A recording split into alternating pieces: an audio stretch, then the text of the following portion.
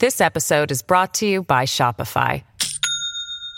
Do you have a point of sale system you can trust, or is it a real POS? You need Shopify for retail. From accepting payments to managing inventory, Shopify POS has everything you need to sell in person. Go to shopify.com/system, all lowercase, to take your retail business to the next level today. That's shopify.com/system.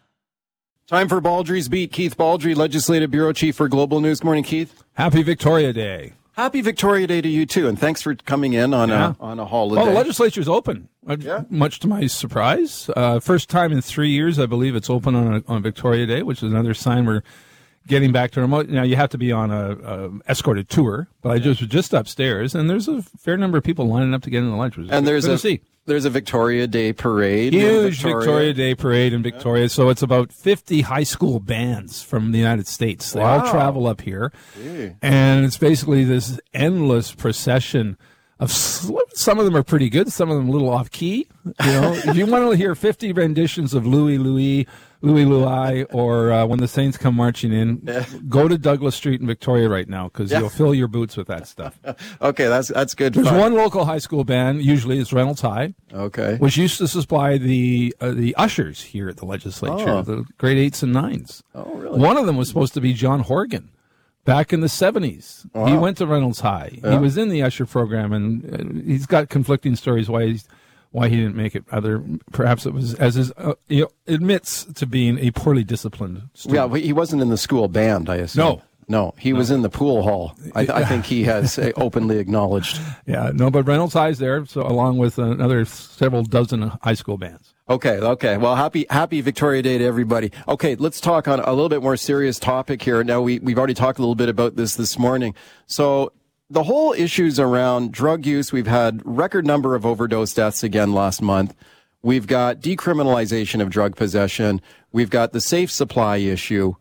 A lot of this seems to be kind of backfiring a bit on government right now, right? And you wrote about this in your latest column about decriminalization of drug possession in BC and whether the government is starting to maybe get a bit nervous about this and maybe thinking about backing off on it. I'm not sure about backing off yet, but there's some unintended consequences, which I think the opposition warned about. And one of them, and we saw it play out in the legislature, and we're seeing some movement on it, is now a number of towns across BC, municipal councils, passing bylaws or complaints about open drug use in public places, such as city parks, municipal parks, and school grounds.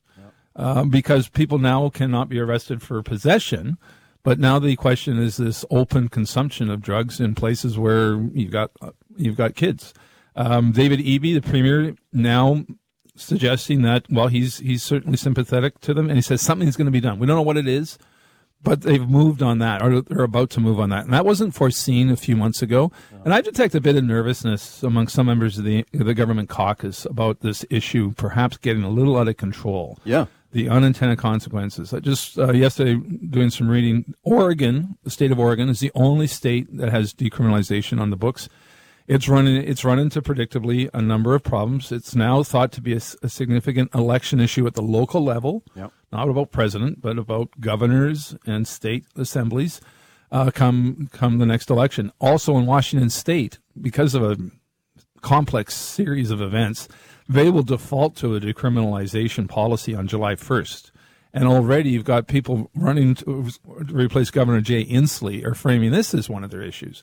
So you got that now popping up at the electoral level in our neighbors. And I just wonder, the pilot project that we've got with decriminalization here is going to run through the next election cycle here in BC.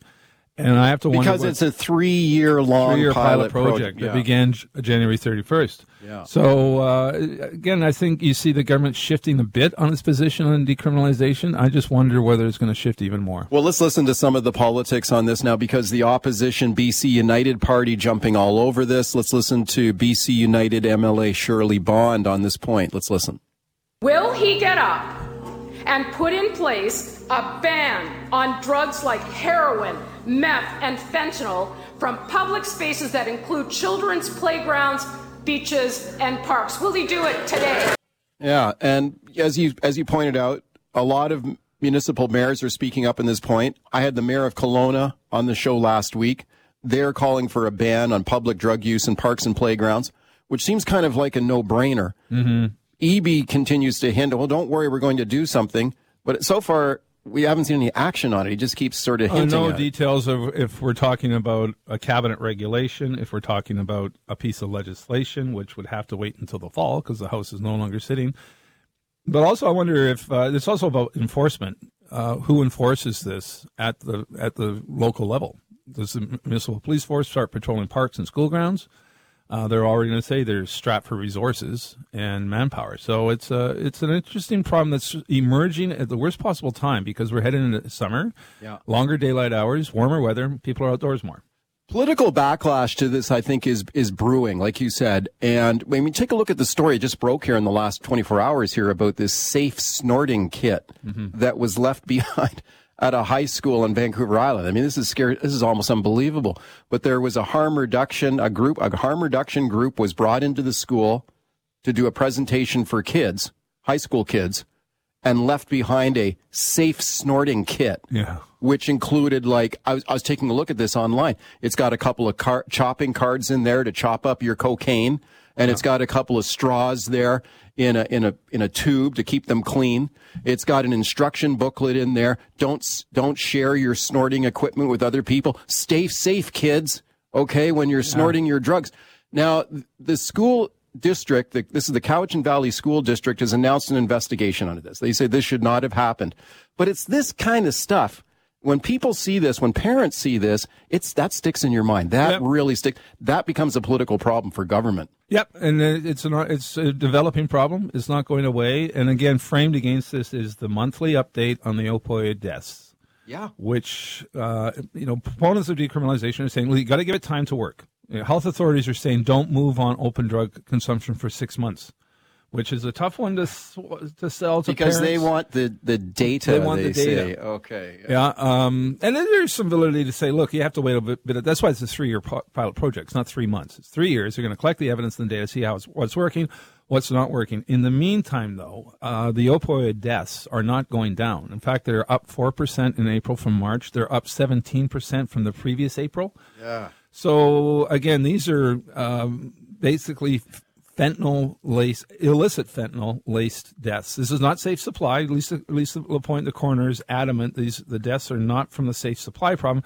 But then you mix in safe supply and the safe snorting thing, which is just going to freak out parents and I think delegitimize some otherwise worthy efforts to curb this drug crisis. Okay, we continue to follow that one closely. We've talked a lot about how you had a long career on the carnival circuit back when. Call it a career. I was a kid. Well, you did it for years, though. I did it for like 5 years. Yeah, 10 years at the P&E. I think 3, 4, 5 years on the road. You were like a fixture down in the as Midway. A teenager. Yeah, you were the weight guesser. You ran a bunch of the games down there. Gambling games. I mean, but I was also on the rodeo circuit. Yeah, so that's why I wanted to ask you about, because I know you did this circuit of different fairs during your career, and I know you did a lot of rodeo. Did you ever do the Cloverdale Rodeo? I worked at Cloverdale Rodeo, I think, for 5 fairs. 5 rodeos, yeah. Okay. So the Cloverdale Rodeo. I was on the Rodeo, Midway. I wasn't roping steers. No. You weren't. You were like down in the Midway. Yeah. Fleecing the suckers down there. So let's listen to Paul Fader here. Now, the Cloverdale Rodeo is back, and of course, the protest against the rodeo is back as well. So there was a protest by animal rights activists outside of the Cloverdale Rodeo. Let's listen to Paul Fader here at the protest. Rodeos are really a thing of the past. The reason that they buck in the first place, the bulls and the horses, is because they've done something where they've attached a device called a flank strap to the animal, which creates pressure on the soft underbelly of the animal, causing them to feel uncomfortable and buck. Okay, so there continues to be opposition to rodeos.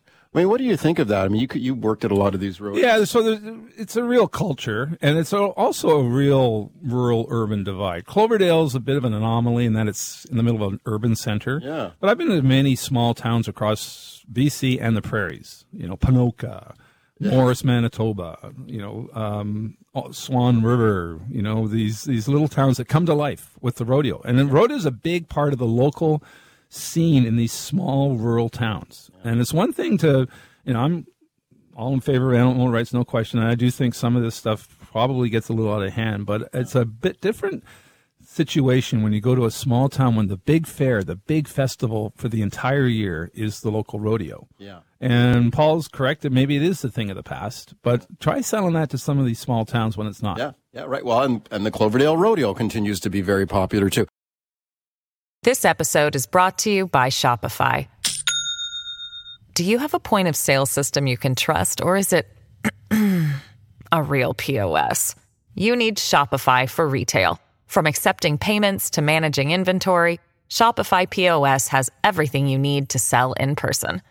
Go to shopify.com/system, all lowercase, to take your retail business to the next level today. That's shopify.com/system. Many of us have those stubborn pounds that seem impossible to lose, no matter how good we eat or how hard we work out. My solution is PlushCare. PlushCare is a leading telehealth provider with doctors who are there for you day and night to partner with you in your weight loss journey. They can prescribe FDA-approved weight loss medications like Wegovy and Zepbound for those who qualify. Plus, they accept most insurance plans. To get started, visit plushcare.com/weightloss. That's plushcare.com/weightloss. It's Baldrey's Beat. Keith Baldrey is my guest. 604-280-9898 is the number. Star 9898 on your cell. Shannon on the line in Langley. Hi, Shannon. Good morning, gentlemen. So, Shannon, you're the past president of the Cloverdale Rodeo, right? That's correct. I was on the board for 25 years, and I was ousted in 21, but that's a conversation for another day when everything is settled, and I'd love to have a conversation in probably 3 or 4 months. But today I want to talk about rodeo and animal welfare. Sure. So basically, Calgary Stampede years ago brought in a researcher, I believe her name was Temple Grandin, totally gave her unfettered access to rodeo, and she put out a big report about these rodeo animals are professional athletes, and they are not stressed. The flank cinch that gentleman mentioned in his comments is a fleece line cinch, and what it does is it goes in front of their hind legs, and it tickles them. And basically, they were bred to buck, they were born to buck, and those horses, those bulls, are worth hundreds of thousands of dollars. Cloverdale Rodeo does not have roping events, as people still think they do. It is saddle bronc, bareback, bull riding, and barrel racing. And there's a new rodeo that I helped create in Langley that came out last year called Valley West Stampede. And we run the same 4 events. And Cloverdale Rodeo will probably have 20,000 people show up over those 5 performances. And they got 12 or 14 people against it. So, you just hope that those 12 or 14 protesters respect the right of the 20,000 people that want to go to that rodeo. Do you? Okay, Clay. I'm really glad you called in. Would you say that are any animals ever euthanized at the Cloverdale Rodeo because they've been injured? Yeah.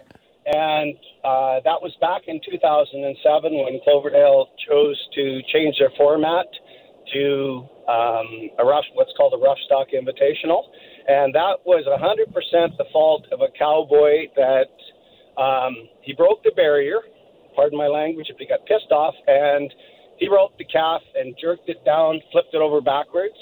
Now, the association fined him $1,000, and in reality, the man should have been banned from rodeo for life.